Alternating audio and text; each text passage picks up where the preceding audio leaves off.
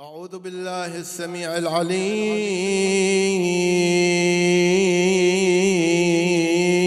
من الشيطان الغوي الرجيم. بسم الله الرحمن الرحيم. إن الله وملائكته يصلون على النبي يا أيها الذين آمنوا صلوا عليه وسلموا تسليما.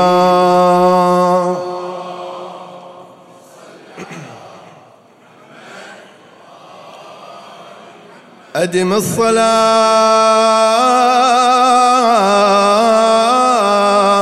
على النبي محمد فقبولها حتما بغير تردد أعمالنا بين القبول وردها إلا الصلاة على النبي محمد.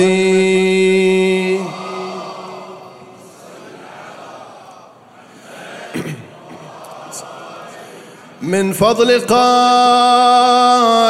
آل بيت محمد شرفت بمقدمه الشريف الأمجد وقدومه بشرى لكل موحد والدهر ردد في سماء أجياله صلوا على خير الأنام وآله. اللهم صل على محمد. بشرى حكيمة حيث شرفها الندى بشرى حكيمة حيث شرفها الندى لتكون قابلة لميلاد الهدى منعت تقبل نرجسا منها يدا شرف منال النجم دون مناله صلوا على خير الأنام وآله.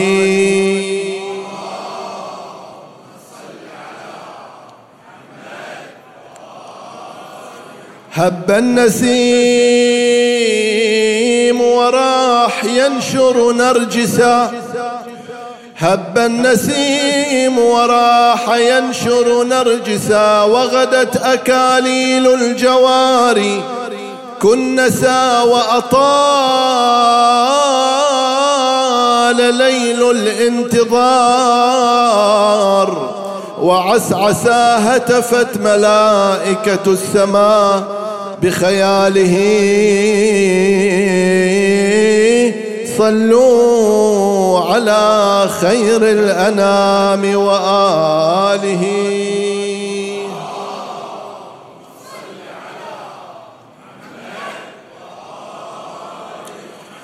جاء في الحديث عن سيدنا ومولانا أبي جعفر الباقر صلوات الله وسلامه عليه أنه قال: يبايع القائم بين الركن والمقام 300 ونيف عدة أهل بدر فيهم النجباء من أهل مصر والأبدال من أهل الشام والأخيار من أهل العراق فيقيم ما شاء الله أن يقيم.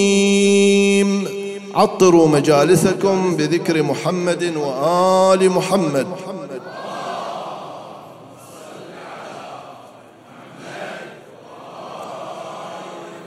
الموضوع اللي اخترنا الحديث عنه هذه الليلة حول أنصار الإمام الحجة عجل الله تعالى فرجه الشريف وأصحابه. ما معنى هذه المفردة؟ لكل نبي من الأنبياء إذا لاحظنا في القرآن الفئة المؤمنة اللي تكون بقرب ذلك النبي، كما عيسى عليه السلام عند الحواريين مثلا، موسى عليه وعلى نبينا وآله، الفئة اللي آمنت بنوح. فكل تاريخ نبي من الأنبياء عنده صفوة من الناس تؤمن به، تؤمن بأفكاره، تضحي من أجل رسالته، تعينه في تبليغ تلك الرسالة. ولذلك القرآن مدح هذه الصفوة الموجودين حول الأنبياء. إلا أننا نريد أن نتحدث هذه الليلة عن أصحاب الإمام وأنصار الإمام الحجة عجل الله تعالى فرجه الشريف، وأن الله سبحانه وتعالى قد نصره. عندنا في الروايات من ضمن ألقاب الإمام الحجة أرواحنا له الفداء، من ضمن ألقاب الإمام المهدي أنه يلقب بالمنصور. ماذا تعني كلمة منصور؟ لما نجي إليها في اللغة في قسم الصرف مثلا تعتبر كلمة منصور على وزن مفعول، وهو من اسم مفعول، ولكن المقصود أن الله سبحانه وتعالى يهيئ النصر، يعني بحيث مقدمات النصر موجودة، النصر بتمامه وكماله مكفول لهذا الإنسان. يعني مثلا إذا ظهر الإمام المهدي بعد ما يحتاج إلى مدد يأتيه لكي يتحرك، أو يحتاج إلى نقل قوات من مكان إلى مكان، مثل ما نفكر الآن احنا في الحروب الحديثة أكو تموضعات مثلا إلى بعض الجيوش، هناك تركيبة إلى الجيش، أكو دعم مثلا جوي، دعم بالأرض، تقسيم ساحة المعركة. يبدو من خلال الروايات أن الطريقة التي يحارب بها الإمام الحجة عجل الله تعالى فرجه الشريف ليست بالطريقة المعهودة عند البشر تماما. يعني حتى من ناحية الأدوات، أنا ما أريد أن أطيل في هذا الموضوع كثير، من ناحية الأدوات مثلا احنا الآن شلون يعني أخطر سلاح عندنا في العالم هو السلاح النووي، قابل أن يبيد ملايين من البشر بضغطة زر واحدة، قابل أن يفني البشرية مثلا. لكن لما نجي إلى زمن الإمام المهدي ودولة الإمام الحجة عجل الله تعالى فرجه، لما نفتح الكتب والروايات ما نشوف وجود إلى هذه الأسلحة مثلا، ما لها وجود. ولكن هناك نوع آخر من هذه الحرب، لغة ثانية في هذه الحرب، مدد غيبي في هذه الحرب يمكننا أن نلاحظه. يعني الآن القوة، موازين القوة وين صايرة في الأرض الآن في زماننا؟ موازين القوة الدول العظمى اللي يطلقون عليها الدولة عظمى، بعد هذه ما أحد يقدر يناطحها مثلا، أو يجي واحد يقدر يحاربها أو يدخل معاها في حرب اللي تكون مغامرة ومجازفة. والسبب أنها تمتلك أسلحة، أنها تمتلك مقومات، تمتلك اقتصاد، تمتلك قوة، تمتلك أسلحة متطورة سواء على الأرض أو في الأجواء، أو الأسلحة من الناحية الإلكترونية الآن متطورين إلى درجة هائلة. ولكن كل هذه الأمور بتطوراتها لا توجد في خارطة ظهور الإمام الحجة عجل الله تعالى فرجه الشريف. هذا جانب ثاني أيضا مهم في الحرب التي يخوضها الإمام المهدي في آخر الزمان. وإحنا تصوراتنا عن القضية المهدوية أيها الأحبة لابد أن نلجأ فيها إلى مصدر معلوماتي جدا مهم، وهو روايات أهل البيت، مو غيرهم، مو شيء ثاني، لا، روايات أهل البيت.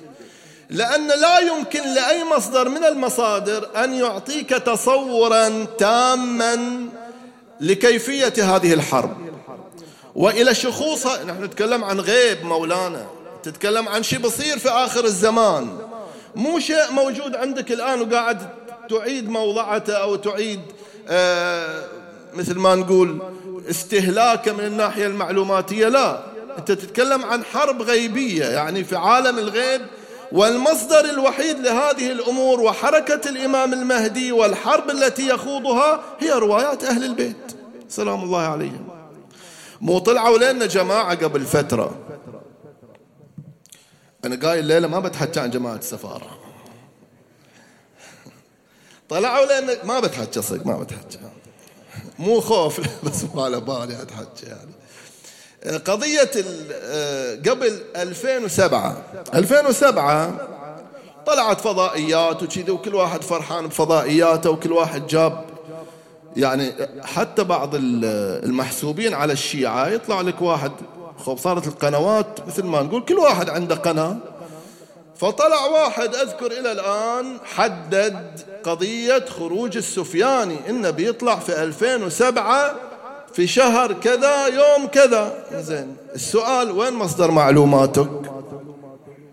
اللي بيدعي دعوة أيا كانت هذه الدعوة لابد أن يأتي بدليل، لابد أن يأتي بدليل.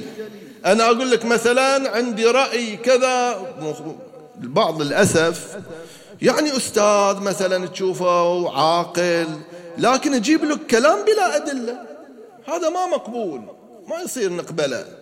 يجي واحد يقول الإمام المهدي بيطلع لا تقبل أي كلام، قل له وش الدليل؟ عندك دليل أو ما عندك دليل؟ في أمور مخفية، أمور غيبية. هذا حضرته قال 2007 راح يظهر السفياني. زين، السؤال من وين جبت 2007؟ هل عندك مثلا رواية عن أهل البيت؟ لا، ما عنده. حضرته راح جايب كلمة ظهور وكلمة سفياني وحلل كل كلمة باعد ما بين الحروف، وكل حرف من اللغة العربية له رقم، فجاب الأرقام وقال شوف نجمع نطرح هذا ناقص هذا، وطلع لك النتيجة الذكية إن السفيان بيطلع 2007. جاء التاريخ اللي حطاه، قعدنا نطالع الأخبار، كان مني قناة الجزيرة، ما قالوا، ما طلع. كثير من النتائج يبنونها أصلا على غير حقائق علمية. إذا تريد، أنا أقولها، إذا تريد أن تكتشف القضية المهدوية فاقرأ روايات أهل البيت بس. لا يمكن لأحد أن يحدد ويحلل ويستنتج إلا عن طريق ما قاله الإمام الصادق سلام الله عليه، وأخبر به الإمام زين العابدين، وأخبر به علي بن أبي طالب. إحنا الآن كمذهب كشيعة الفكرة اللي بانينها وراسمينها وعلماءنا كاتبينها عن قضية الإمام المهدي من وين مأخوذة؟ من كتاب الكافي، من كتاب نهج البلاغة، من أحاديث بصائر الدرجات مثلا، من ما جمعه العلامة المجلسي، من كتاب الغيبة للنعماني، من كتاب الغيبة للشيخ الطوسي، من كتاب إكمال الدين وتمام النعمة. العلماء جمعوا هذه الروايات وطلعوا نتائج مهمة في القضية المهدوية، هي الآن تعتبر ركائز يتحدث بها العلماء ويناقش بها العلماء ويتحدث بها المؤلفون في كتبهم كمصادر شيعية. غير ذلك ما نقدر نقول هذا الأمر. نأتي إلى نصرة الإمام المهدي عجل الله تعالى فرجه الشريف، وحديثنا عن أنصار صاحب العصر والزمان. أولا، الإمام هو المنصور. فماذا تعني كلمة المنصور؟ المنصور يعني الله يؤيده بنصره. حط بالك هذا تأييد من الله، مو تأييد من أمريكا، مو تأييد من الاتحاد الأوروبي، تأييد إلهي يختلف بكل معطياته، يختلف بكل محاوره ونتائجه، حتى في النتائج يختلف تماما عن أي نصر وعن أي إمداد. الله عز وجل هو المتكفل بنصرته. زين، هذا النصر الإلهي عن خصوص أنصار الإمام المهدي، طبعا هذه النصرة الله أيد أيضا بالرعب. شفت بعض الروايات أن الله أيده بالرعب. أي رعب؟ زين، الآن جيب مصطلح الرعب احنا نمر عليه في الرواية مرور الكرام، لكن هذا مصطلح الرعب شو يسوي؟ يعني أنت ما تتكلم عن آلة الحرب، أنت تتكلم عن الذي يتحكم في آلة الحرب، يبث الرعب في قلبه. أكو روايات يوم حرب بدر نزل جبرائيل من السماء براية أعطاها رسول الله صلى الله عليه وآله، ورسول الله أعطاها إلى علي بن أبي طالب، ونادى جبرائيل في ذلك اليوم: لا سيف إلا ذو الفقار، ولا فتى إلا علي. كم عددهم أصحاب بدر؟ 313 قدام فوق 3000، عندهم عتاد وسلاح وجيوش بحساب ذاك الزمان يعني. لكن هناك تأييد من الله عز وجل، كل موازين المعركة اختلفت تغيرت، لكن مو كل المعارك الله يريدها تمشي بالغيب. لذلك معركة أحد عقبها مباشرة الله عز وجل ما جعل المسلمين ينتصرون، طلعوا عندهم حالة من الغرور بعضهم، والله ما دام الله نصرنا في بدر يعني بينصرنا الآن. لا، بعد الله يريد منك من الداخل أنت تتغير على أساس تحقق النصر الذي يريده الله عز وجل.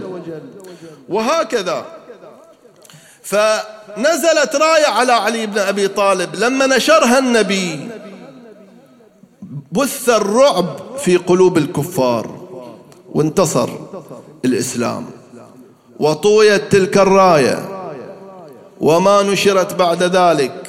ما تم نشرها إلا في بعض الروايات أن أمير المؤمنين سلام الله عليه نشرها يوم الجمل، حرب الجمل، وهي عائشة ذاك اليوم نشرها أمير المؤمنين. وما استمرت الحرب طويلا حتى أفناهم أمير المؤمنين عن بكرة أبيهم يوم واحد، حرب الجمل ما طولت. ثم طويت، هكذا الرواية، طويت، وهذه الراية الآن موجودة عند الإمام الحجة عجل الله تعالى فرجه الشريف. فأنت تتكلم هذه الراية يعني لما تحسبها الآن بحساب الأسلحة الحربية وين تصنفها؟ راية علم خلق عصا كذي في بالنا يعني، لكن هذه تتكلم عن أمر تكويني، أمر لا علاقة بولاية على الكون. الرعب ملازم لنشر تلك الراية. احنا تصورنا إلى كلمة راية خلق قماش كذا، زين المفعول اللي يقع بعد نشر هذه الراية ما هو؟ هزيمة نفسية، هزيمة نفسية. وهذه يعني من أكبر الأمور اللي يحاربون بها الآن في زماننا اليهود وغير اليهود، يحاولون إيجاد هزيمة نفسية عند المسلمين، الله يلعنهم اليهود، يحاولون يوجدون حالة من الانهزام. انتم مو قدنا في الحرب، وينكم وين إسرائيل؟ وينكم توصلون إلى القوة الموجودة عند إسرائيل؟ أسطورة يعني، جيش أسطوري صور إليك، وجيش أمريكا صور إليك بشكل أسطوري، إن دولة جيوش لا تقهر. ما احنا نشوفهم في اليمن على أوزار وخنجر وساند على الطيارة وطيحها، فأخر الصناعة الأمريكية طيح الله حظهم، وساند لك على السفينة تمشي ويحرقها في مكانها. المسألة يعني في شيء غيبي موجود في الأمر، ما تقدر تقول شيء ثاني. فهذا اللي تشير إلى الروايات أنه ينصر بالرعب. بعض الروايات ما قالت فقط ينصر بالرعب، هذا الجانب التكويني. احنا نريد الأنصار اللي يكونون مع الإمام الحجة عجل الله تعالى فرجه الشريف. من هؤلاء الأنصار؟ عندنا عدة نقاط حول أنصار الإمام المهدي. النموذج الأول أنه ينصر الإمام المهدي بالأنبياء، وواحد من هؤلاء الأنبياء هو عيسى عليه السلام. أن الأنبياء يكونون تحت لواء صاحب العصر والزمان. الخضر عليه السلام، بعض الأقوال تقول أنه نبي، بعض الأقوال تقول لا ما يعد في الأنبياء، أيضا يكون من أنصار صاحب العصر والزمان. يعني دولة أحياء عيسى من الأحياء، الخضر عليه السلام على فرض كونه نبي هو من الأحياء الآن. الله يطول أعمارهم إلى يوم محدد وهو يوم الإمام الحجة عجل الله تعالى فرجه الشريف. ورأيت كتاب لأحد علماء السنة من الهند يناهز الكتاب 800 صفحة، جمع في هذا الحديث اللي يتكلم عن نزول عيسى من السماء وصلاته خلف الإمام المهدي. وهذه حقيقة يقينية، ما في واحد من علماء السنة ينكرها، ولا ينكرون أن الذي يصلى خلفه هو المهدي. هسه اختلفت وياي منه المهدي منه أبوه، هذا كله كلام. إذا طلع يفند، إذا طلع الإمام المهدي كل الحكي هذا يفند، لأنه يطلع بأدلته، يطلع ببراهينه.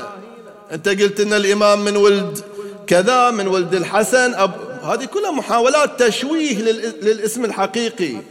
قالوا اسمه عبد الله، كنيته على كنيتي، واسم أبيه كاسم، ما في رواية اسم أبيه كاسم أبيه، بس يريد يغير، يحرف على أساس المصداق اللي موجود الحقيقي للإمام الحجة يشوه. لو طلع دولة بقول إيه والله النبي قال إن اسم أبيه كاسم أبي وأنت اسم أبوك مو مثل كذي عبالهم يعني. لا، إذا ظهر يظهر هو بأدلته، يظهر ببراهينه، بحيث لا يشك إنسان على وجه الأرض أن هذا هو قائم آل محمد.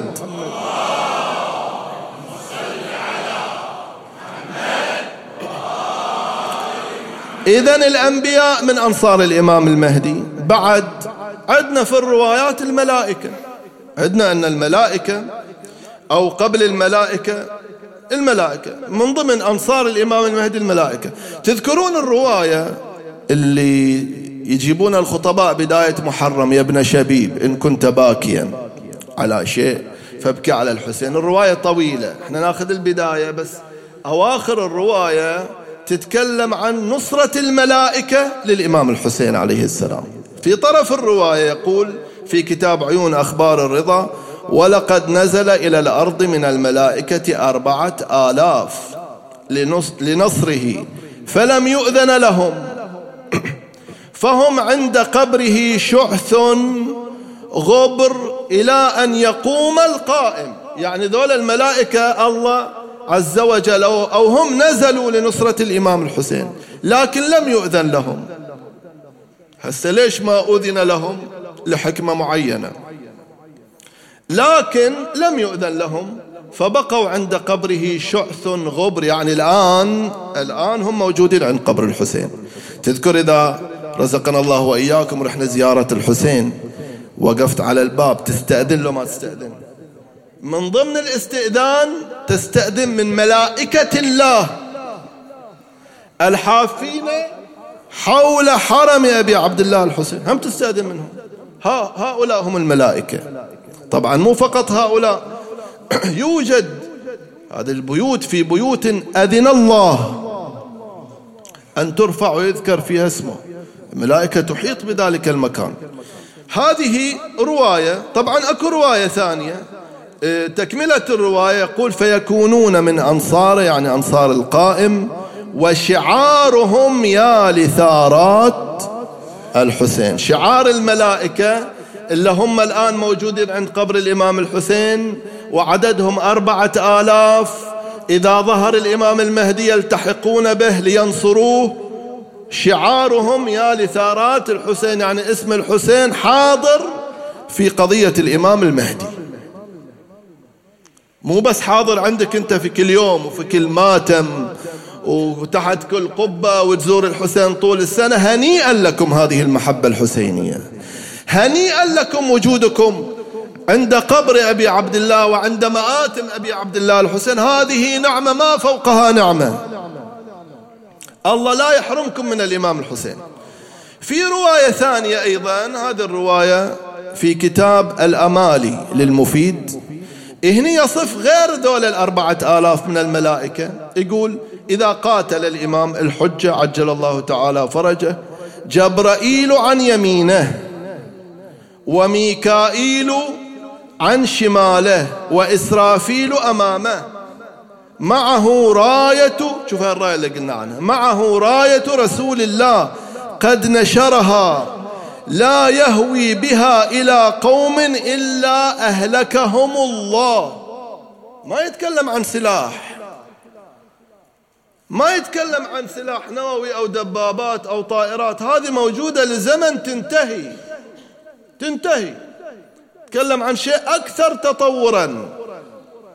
بس احنا مشكلتنا يعني من كثر ما قمنا نقرأ الأمور المادية نؤمن بالذي نراه أمامنا، عقلنا ما يتحرر لقراءة تاريخ المستقبل بشكل أوضح. يعني نقول الآن الموجود من السلاح مثلا دبابة، طائرة، صواريخ، كذا، أقمار صناعية توجه، يعطيك اللوكيشن، ينطلق الصاروخ، يفجر، هذا كله ما موجود، أبدا ما موجود. يتكلم عن راية، يتكلم عن ملائكة تنشر الراية يهلك القوم. شيء غريب عجيب، يعني أمر تكويني، أمر إلهي، مو أمر موجود بحساباتنا المادية. وفي رواية النعماني في كتاب الغيبة للنعماني موجودة هذه الرواية أيضا جميلة. يقول: إذا قام القائم نزلت ملائكة بدر وهم 5000. هذول الملائكة اللي قاتلوا مع رسول الله صلى الله عليه وآله في معركة بدر، عددهم 5000. جبرائيل عن يمينه، ميكائيل عن شماله، هو في الوسط. كما قرأت رواية مطولة ما أريد أنقلها، نقلها في البحار.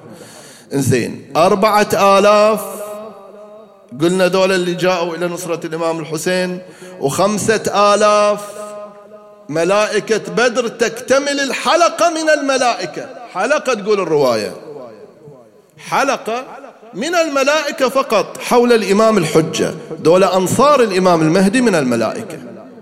زين، عندنا أيضا ممن ينصر الإمام المهدي الأموات الذين يرجعون إلى الحياة، وهذه عقيدة الرجعة. عقيدة الرجعة من العقائد الشيعية، ألف فيها جمع من علمائنا، من ضمنهم الحر العاملي، عنده كتاب جميل حول قضية، حشد في الأدلة القرآنية والأحاديث النبوية وأحاديث المعصومين التي تتكلم عن قضية الرجعة في كيفية إثبات الرجعة. اسم الكتاب الإيقاظ من الهجعة في إثبات أمر الرجعة أو إثبات الرجعة.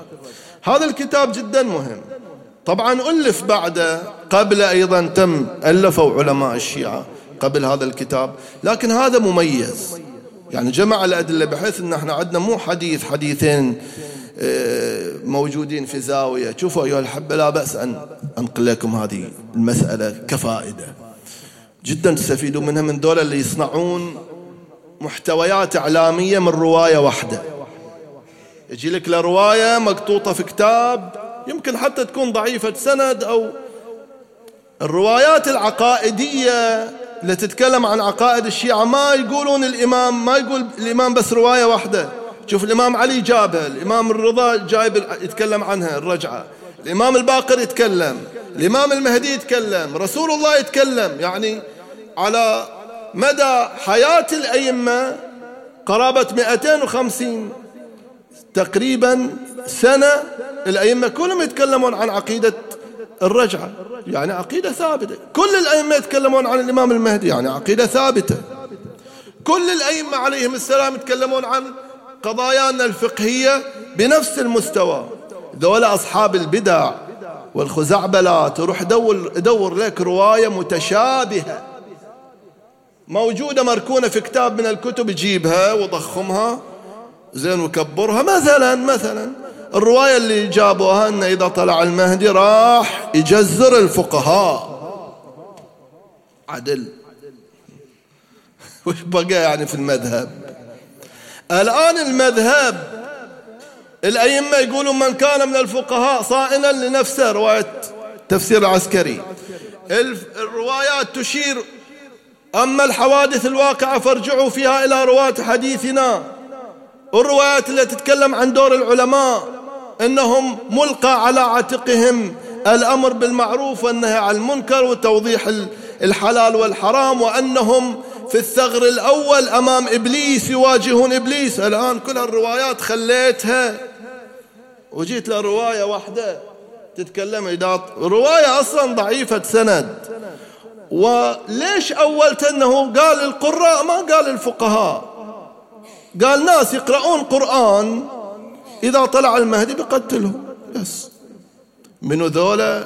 فسرها بالفقهاء وحط على الفقهاء، وحرب إعلامية الآن على مراجعنا وفقهاءنا بسبب روايات هم لا يفقهون أصلا معنى هذه الرواية. عموما نرجع إلى حديثنا. فقضية الرجعة قضية ثابتة. هل هناك قسم ممن يرجع إلى الحياة مذكورين في هذه؟ نعم، في روايتين تقريبا، الروايتان تشيران إلى عدد الذين يرجعون من الموت. دول أموات، ما نتكلم عن أحياء، يرجعون من الموت فيكونون من أنصار الإمام المهدي. عددهم 27، ومن هؤلاء 8 من قوم موسى، و7 كذا بعض الروايات هم من أهل الكهف، فتية أهل الكهف دول ماتوا لكن يرجعون إلى الحياة. ومن هؤلاء بعض صحابة رسول الله صلى الله عليه وآله المقربون، وهم عمار والمقداد وسلمان وأبو ذر ومالك الأشتر وأبو دجانة. وبعض الروايات أضافت جابر بن عبد الله الأنصاري. عندنا عليها يمكن 3-4 روايات تتكلم عن أصحاب النبي اللي يرجعون ويكونون من أنصار الإمام الحجة عجل الله تعالى فرجه الشريف. إذن من هؤلاء أيضا الذين يرجعون إلى الحياة، ووصفتهم الروايات أنهم من أنصار الإمام. يبقى السؤال: هل هناك فرق بين الأنصار والأصحاب في القضية المهدوية؟ لو اثنينهم على مستوى واحد. احنا نسمعها دائما، يعني نقول أصحاب الحسين، أنصار الحسين. بعض العلماء فرق، يقول إن أصحاب الإمام، أصحاب معناته أنهم لهم صحبة ويا الإمام، لا يستبعد أنهم الآن موجودين وأنهم يلتقون بالإمام، لكن هم ما يقولون يعني ولا يصرحون بهذا الشيء، لأن مطلوب منهم الكتمان. هي مسألة أن الإمام زمن غيبة مو زمن ظهور. فلو طلع لك واحد قال أنا وأنا وشفت هذا، يعني ما يحتاج بعد عشان لا أدخل على الجماعة، أنا ما بتحكي عنهم. فهؤلاء مو قصدنا، لا، قد يكونوا موجودين، عددهم 313. شوف هذا الرقم، ما جت رواية واحدة بس. إذا تلاحظ الروايات هي مو رواية واحدة مكتوطة في كتاب البحار في الزاوية، لا مولانا. تفتح كتاب الغيبة للنعماني موجودة بأسانيد مختلفة. تفتح كتاب الغيبة للشيخ الطوسي، كتاب الإرشاد للشيخ المفيد، كتاب البحار، بصائر الدرجات، إكمال الدين وتمام النعمة. كل هذه الكتب تشوف أكثر من رواية تتكلم عن نفس الرقم. ذولا أصحاب الإمام، ذولا موجودين في زمن الإمام، مو أموات ويرجعون، لا، ولا جايين ملائكة ولا جن، لا، ذولا الناس اللي يعيشون في زمن الإمام ويلتقي بهم الإمام ويبدأ ظهوره، وهم الذين يبايعون الإمام بين الركن والمقام. عددهم 313. وصفتهم الروايات بعدة صفات. واحدة من هذه الصفات أنهم سموا بالنقباء. واحدة من هذه الصفات أنهم سموا بأصحاب الألوية. يعني اتضحت الفكرة أن صاحب لواء يعني يقيد جيش، يقيد كتيبة، زين. ومن هؤلاء البعض يدرج تحت هؤلاء اليماني مثلا الخراساني، دول اللي يقاتلون تحت لواء الإمام المهدي عجل الله تعالى فرجه الشريف. بعضهم وضحت الروايات عنهم، بعضهم ساكت الروايات عن توضيح معانيها. هل لهم خصوصيات هؤلاء؟ نعم، دول يحتفون إذا ظهر الإمام. هسه شلون يعرفون بظهوره؟ عندهم حالة خاصة مع الإمام المهدي، العلامات اللي عندهم، الاستشعار اللي موجود عندهم مو مثل اللي موجود عندنا يعتمد على مثل ما نقول الآيات العامة في الظهور أو علامات الظهور العامة، لا، ديلاك أسبق منا لمعرفة ظهور الإمام المهدي. فدول يأتون إلى الإمام حينما يكون في مكة زادها الله شرفا، هناك يلتقون بالإمام ويبدأون بيعة الإمام الحجة. مو كل الناس، هذول 313 كما دلت على ذلك رواية الإمام الباقر وغيرها من الروايات. هل خصص لنا شيء من المعرفة عن هؤلاء؟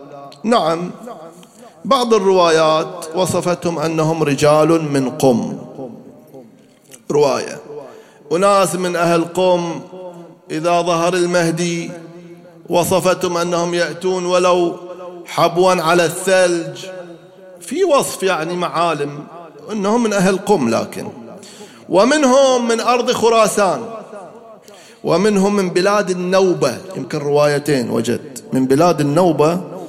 الآن النوبة بين مصر والسودان، بلاد النوبة أم الإمام الجواد من هناك. وعلى فرض، أقول على فرض، في رواية عندنا أن أم الإمام المهدي من هناك. الرواية المشهورة أنها نرجس، هذه اللي نعمل بها. أذكر ألف الشيخ أحمد سلمان ألف كتاب يقول لا مو نرجس هذه القصة. عموما هذا في وجهة نظر واحد، يعني الشيء الغالب عند علمائنا وفقهانا منهم الحر العاملي وغيره، ذلك بعد اعتمدوا مصادر وشافوا الروايات وقلبوا الروايات يقولون هي نرجس. في رواية تقول أنها ريحانة من بلاد النوبة، اسمها ريحانة مو نرجس. والرواية نقلها الشيخ الصدوق في كتاب كمال الدين وتمام النعمة، الله العالم، لكن موجودة أن بلاد النوبة الآن، طبعا أصلا بلاد النوبة مو مسلمين الآن في زماننا، تقريبا هم ما يتكلمون حتى اللغة العربية، ما ينطقون باللغة العربية، ومسيحيين أكثرهم بسطاء ولكن لا ينطقون اللغة العربية. يقول هناك جماعة يجون من بلاد النوبة ينصرون الإمام المهدي عجل الله تعالى فرجه الشريف. ومنهم رجال من طالقان وقوم من المشرق. المشرق هذا يعني المشرق من وين بتحسب المشرق؟ المشرق إذا أنت تتكلم عن المدينة ومكة فجهة المشرق هي الخليج العربي، بس أكثر اللي يفسرون جهة المشرق يشقحون سيدة لإيران. زين احنا هني بعد طوفوا علينا شوي إن شاء الله نكون من أنصاره وأعوانه. احنا من جهة المشرق، ما يسمونها المنطقة الشرقية. ليش يسمونها الشرقية؟ صايرة شرق خريطة السعودية. احنا جهة المشرق أيضا دولة الشيعة موجودين، أنصار الإمام المهدي، أحبة الإمام المهدي. منهم من ظفر بلقاء الإمام صاحب العصر والزمان، منهم من صارت له عناية اللقاء بالإمام الحجة كالشيخ محمد أبو رمانة رحمة الله عليه، وغيره من المؤمنين. ومن هؤلاء أيضا أهل مصر، النجباء من أهل مصر كما في رواية الغيبة للشيخ الطوسي. والأبدال من أهل الشام، الأبدال من أهل الشام. والأخيار من أهل العراق، والأخيار من أهل العراق. فيقيم ما شاء الله أن يقيم، يعني معناته أن جنسياتهم محددة ومعروفين، قد يكونوا مجهولين بالنسبة إلينا مجهولين. تتضح هذه المعالم، ما أحد يقدر يقول هذا من ضمن 313، ما تقدر. يمكن مستقبلا يجي واحد يدعي بعد يقول أنا من من الرقم هذا أنا واحد منهم طالع، لا نقول هذا غير محددين مجهولين، معالمهم تتضح أيام الظهور المقدس.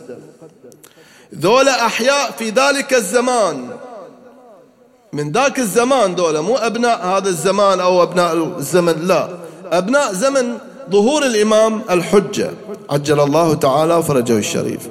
السؤال مولانا: هل للإمام الحجة أنصار من أهل البحرين؟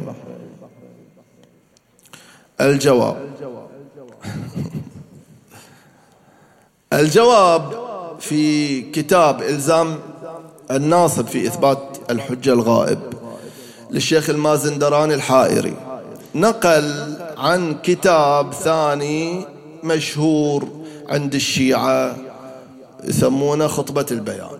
طبعا هذا الكتاب السيد الخوئي رحمة الله عليه في كتاب مسائل وردود يقول خطبة البيان لا أساس لها، طبعا حسب وجهة نظره. غيره من العلماء عندهم أن هذه الخطبة ثابتة، وقد رأيت بعض العلماء يقول أنه رآها مسندة في كتاب من الكتب تعود للقرن السابع. الآن فهرسة المخطوطات واجد أضافت إضافات هامة للفكر الشيعي. الآن مثلا الكتب اللي صارت إلكترونية يعني مثل ما تقول اختصرت مسافات. شفت أن بعض العلماء وقعوا في ثغرات لأن ما عنده كتاب يثبت نظريته. الآن طور الزمان، لو كان عنده المكتبة الإلكترونية كان غير رأيه، لأن في ما يؤيد نظريته وكلامه سواء في الفقه أو في التاريخ أو في جوانب الفلسفة أو الأمور العقلية أو النقلية. السيد الخوئي نفسه غير نظرياته. وين السيد الخوئي؟ عنده نظرية في الرجال في الروايات حول كتاب كامل الزيارة، وغير نظريته في آخر حياته، وأدى تغيير هذه النظرية إلى تغيير جملة من الأحكام الفقهية والشرعية، هو السيد الخوئي. فنقول مثلا ما أقول لك تعال الآن أنا يعني أرد على السيد، لا، أنا تراب نعل أقدام تلامذة السيد رحمة الله عليه، أنا لا شيء. بس أقول لك طبيعة العلم هكذا، العلم يبقى زمن ما عندهم دليل، يجي زمن لا الدليل واضح، الدليل بين. فعموما في هذا الكتاب وفي كتاب أيضا اللي ذكرنا وهو كتاب خطبة البيان نقلها المجلس أيضا في كتاب البحار، نقل هذه العبارة. طبعا الرواية طويلة جدا في خطبة البيان، جدا رواية طويلة مو صغيرة، ما نتكلم عن شيء قليل. ولكن في هذه الرواية أنه قال ورجل من فلان والبلد الفلانية منها رجلين واحد، يعني عدد أنصار الإمام سلام الله عليه، إلى أن قال و5 رجال من جزيرة أوال وهي البحرين، عامر، عدد اسمائهم، عامر وجعفر ونصير وبكير وليث. لذلك أنا لاحظت في أسماء، يعني هذه الأسماء المذكورة لاحظت تقريبا في المخطوطات القديمة اللي تعود إلى مثل ما تقول 900 هجري 1000 هجري، احنا الآن 1445. هذه الأسماء متداولة في البحرين، كانوا يسمون، وإذا تلاحظون مسجد الشيخ ليث، تدرون وين هذا؟ في جبل حبشي، وينقلون له كرامات له في كذا. عامر من الأسماء البحرانية القديمة المندثرة، عامر، نصير، الآن ما حد يسمي هذا الاسم، بس في التراث البحراني قديما يبدو أن هذه الرواية أخذت مأخذها، بحيث قاموا يسمون أولادهم تيمنا بأنصار الإمام الحجة عجل الله تعالى فرجه الشريف. اللهم وإن حال بيني وبينه الموت الذي جعلته على عبادك حتما مقضيا فأخرجني من قبري، هذه إشارة إلى الرجعة. فأخرجني من قبري مؤتزرا كفني شاهرا سيفي مجردا قناتي ملبيا دعوة الداعي في الحاضر والبادي، إلى أن يقول اللهم أرنا الطلعة الرشيدة والغرة الحميدة، اللهم أكحل أعيننا بنصرته ورؤيته إن شاء الله. اللهم صل وسلم. يلا ليلة مولد والله يقضي حوائجكم جميعا. أنا قبل ما أجي على المنبر هم واحدة من خدام الإمام الحسين سلام الله عليه على فراش المرض، نسألكم الدعاء لها إن شاء الله بالشفاء. عندكم جماعة من المرضى والمحتاجين اللي يطلب ذرية، وهناك من القلوب والأرواح من تكالبت عليها الهموم والغموم، فرج الله عنهم كل هم ببركات الإمام الحجة عجل الله تعالى فرجه الشريف. لا تنسوهم من الدعاء هذه الليلة. اللهم صل وسلم وزد وبارك على النبي صلى الله. يا مستمعي النظام صلوا على البدر التمام محمد صلى الله.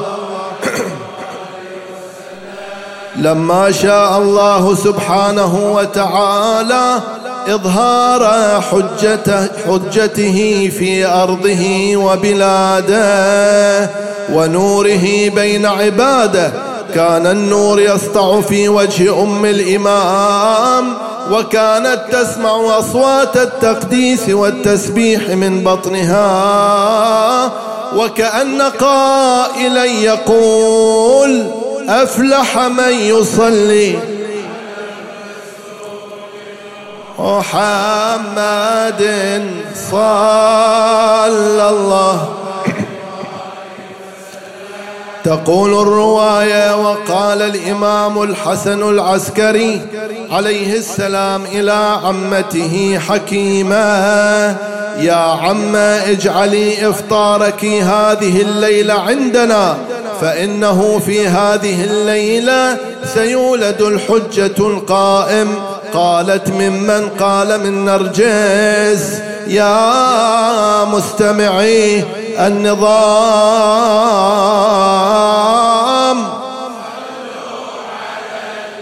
بدر التمام محمد صلى الله. تقول حكيمة فنظرت إليها فلم أر عليها أثر حمل ولا ولادة، فقلت يا سبحان الله، فبقيت معهم تلك الليلة حتى أفطرت، ولما قرب الفجر الأول على الطلوع كأنه ذنب السرحان.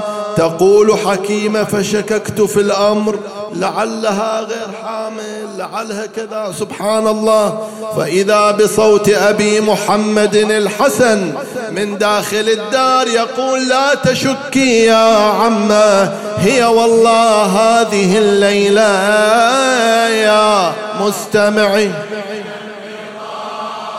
صلوا على البدر التمام محمد.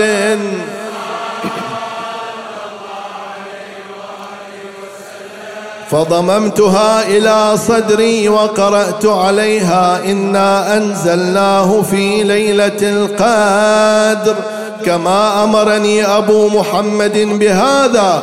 فبينا نحن على هذه الحال إذ انطفأ السراج ووضعت بقائم آل محمد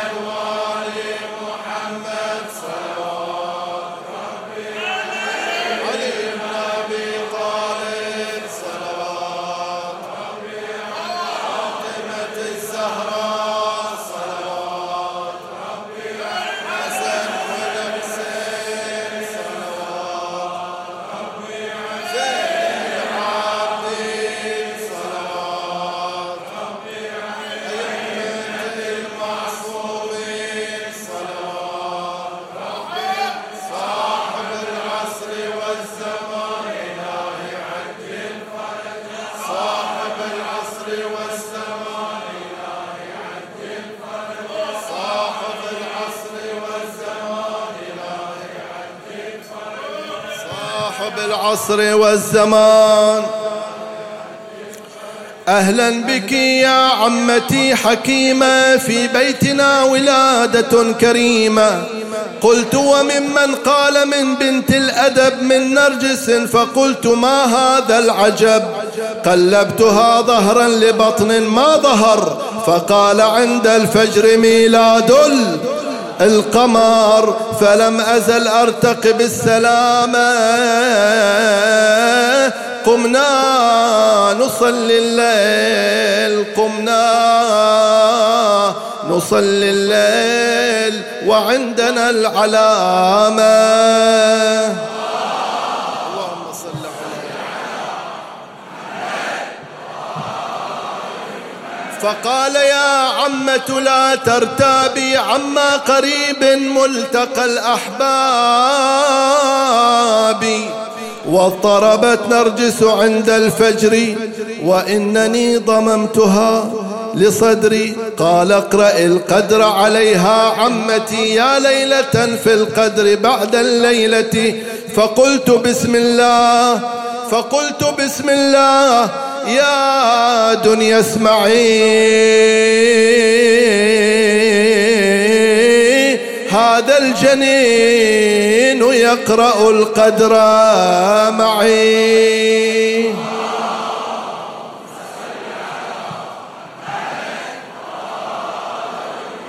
غابت عن الأنظار صحت ما لها، عدت الأم صاحب. غابت عن الأنظار صحت ما لها. فقال عودي وانظري أحوالها. عدت لأم صاحب الزمان ونورها يشع في المكان. وانفتحت عيني على شمس الهدى إذا أنا أرى الصبي ساجدا.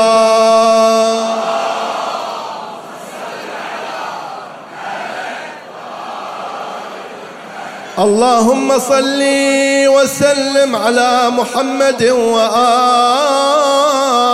محمد. يا مستمعي النظام صلوا بدر التمام محمد.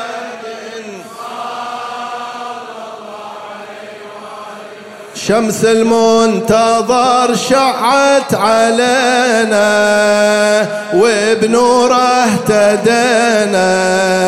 شمس المنتظر شعت علينا وبنوره اهتدينا. شمس المنتظر شعت علينا وبنوره. عطر الله الكون باسمه وانولد باقي البقية. فاح عطر الأنبياء وشعت سماوات العلية. يوم ميلادك يا مهدي شعشع بكل البرية. نور هادينا محمد هذا نور الفاطمية. أخوتها مهدينا شعت أنواره.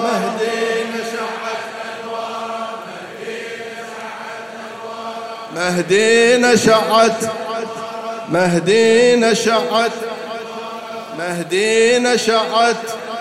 نرجس تعاين جماله يزهي بليلة كماله. الله والقمر تم بوجوده يصلي على الهادي وآله. الله شمس المنتظر، شمس المنتظر شعت علينا وبنوره اهتدينا. شمس المنتظر وبنوره. هذا جبريل على مهدك سيدي لازم ظلاله. هذا جبريل على مهدك سيدي لازم ظلاله. واسمع التسبيح منا يناجي أنوار الجلالة بين نرجس لو حكيمة الحسن مولود شاله أذن بيمنى ونادى بالإقامة في شماله أذن بيمنى ونادى بالإقامة في شماله فرحانه الدنيا الليلة دنيا الليلة فرحانة الدنيا الليلة ما حلى الخالي على خده. الله يعطينا وياكم رؤية وجه الإمام المهدي يا الله. أكحل نواظرنا برؤيته الجميلة وطلعته البهية. إذا شفتون اذكرونها في خال على خد الأيمن ما حلى الخال على خده بنور زاهي كان ورده. الله والله سبحان اللي صور فايض بنوره على مهده. الله شمس المنتظر شعت علينا وبنوره اهتدينا. شمس المنتظر شعت علينا وبنوره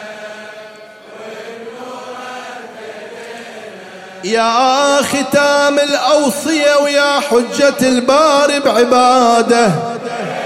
الله باسمك يا إمام الدين للدنيا أعاده. رايتك منصورة بإذن الله رايتك منصورة بإذن الله ويحقق ما أراده. كل نبي باسمك يا أبو صالح وكل مبعوث ناده. أخوتها والنادي يا مهدي الليلة نادى نادها والنادي يا مهدي الليلة والنادي يا مهدي الليلة يا أمل هالعالم اظهر يا شبل طه وحيدر. الله مظلم العالم يا مهدي يمتى نورك بينا يزهر. الله شمس المنتظر شعت علينا وبنوره. شمس المنتظر شعت علينا سيدي والكعبة تنظر طلعتك يا مهدي عدها بنورك تطهرها من أصنامها تحقق وعدها. سيدي والأمة تهتف باسمك بساعة شددها. سيدي أمست وحدها والكفر والجور ضدها. والنادي باسمك يا مهدي والنادي باسمك يا مهدي ننتظر ساعة ظهورك تطلع وننظر لنورك. الله يا أمل كل البرايا يا أمل كل البرايا ننتظر ساعة ظهورك.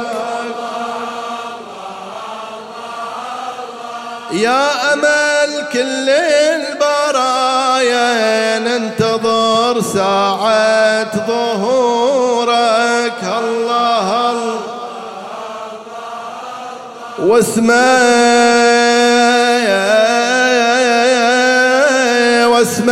الأرض شعت وشع الكون واسمى اليوم انولد راعي المجد واسمه أبو صالح ذخر للدين، واسمه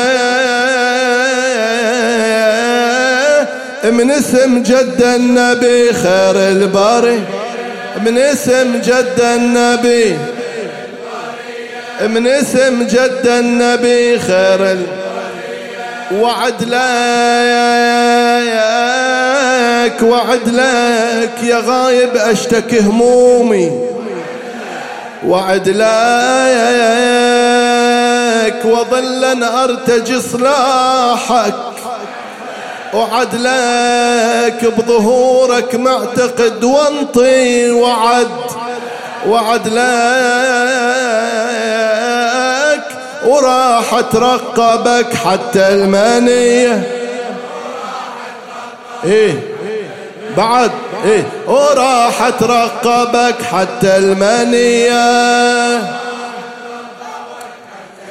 وعد له لربي أشتكي همومي، وعد له وقل له المهد نترقب، وعد له يرد يملي الأرض قسطا، وعد له بدستور الشريعة الهاشمي،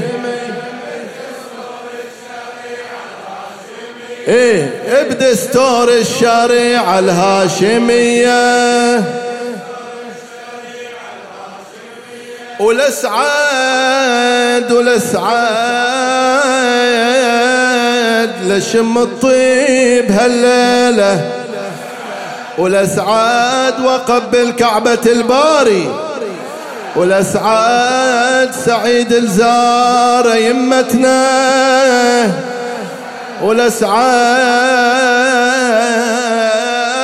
يصلي على النبي صبح، يصلي على النبي صبح ومسيا، يصلي على النبي أفضل الصلاة عليك يا رسول الله.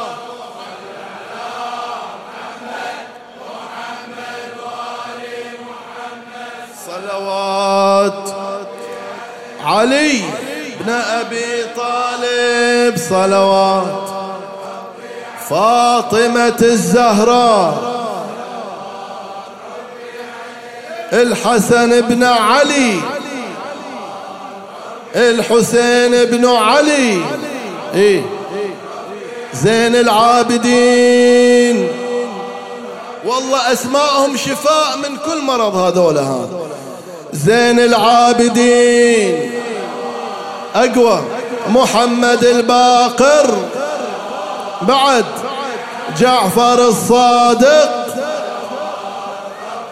موسى الكاظم، علي بن موسى الرضا،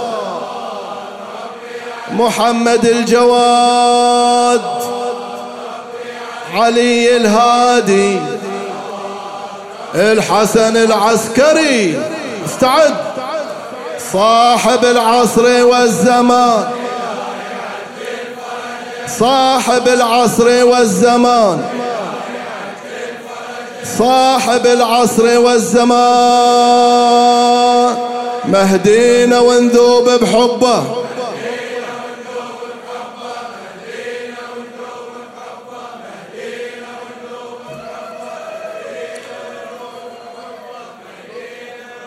بسم الله الرحمن الرحيم. اللهم صل على محمد وآل محمد. اللهم كن لوليك حجة ابن الحسن صلواتك عليه وعلى آبائه في هذه الساعة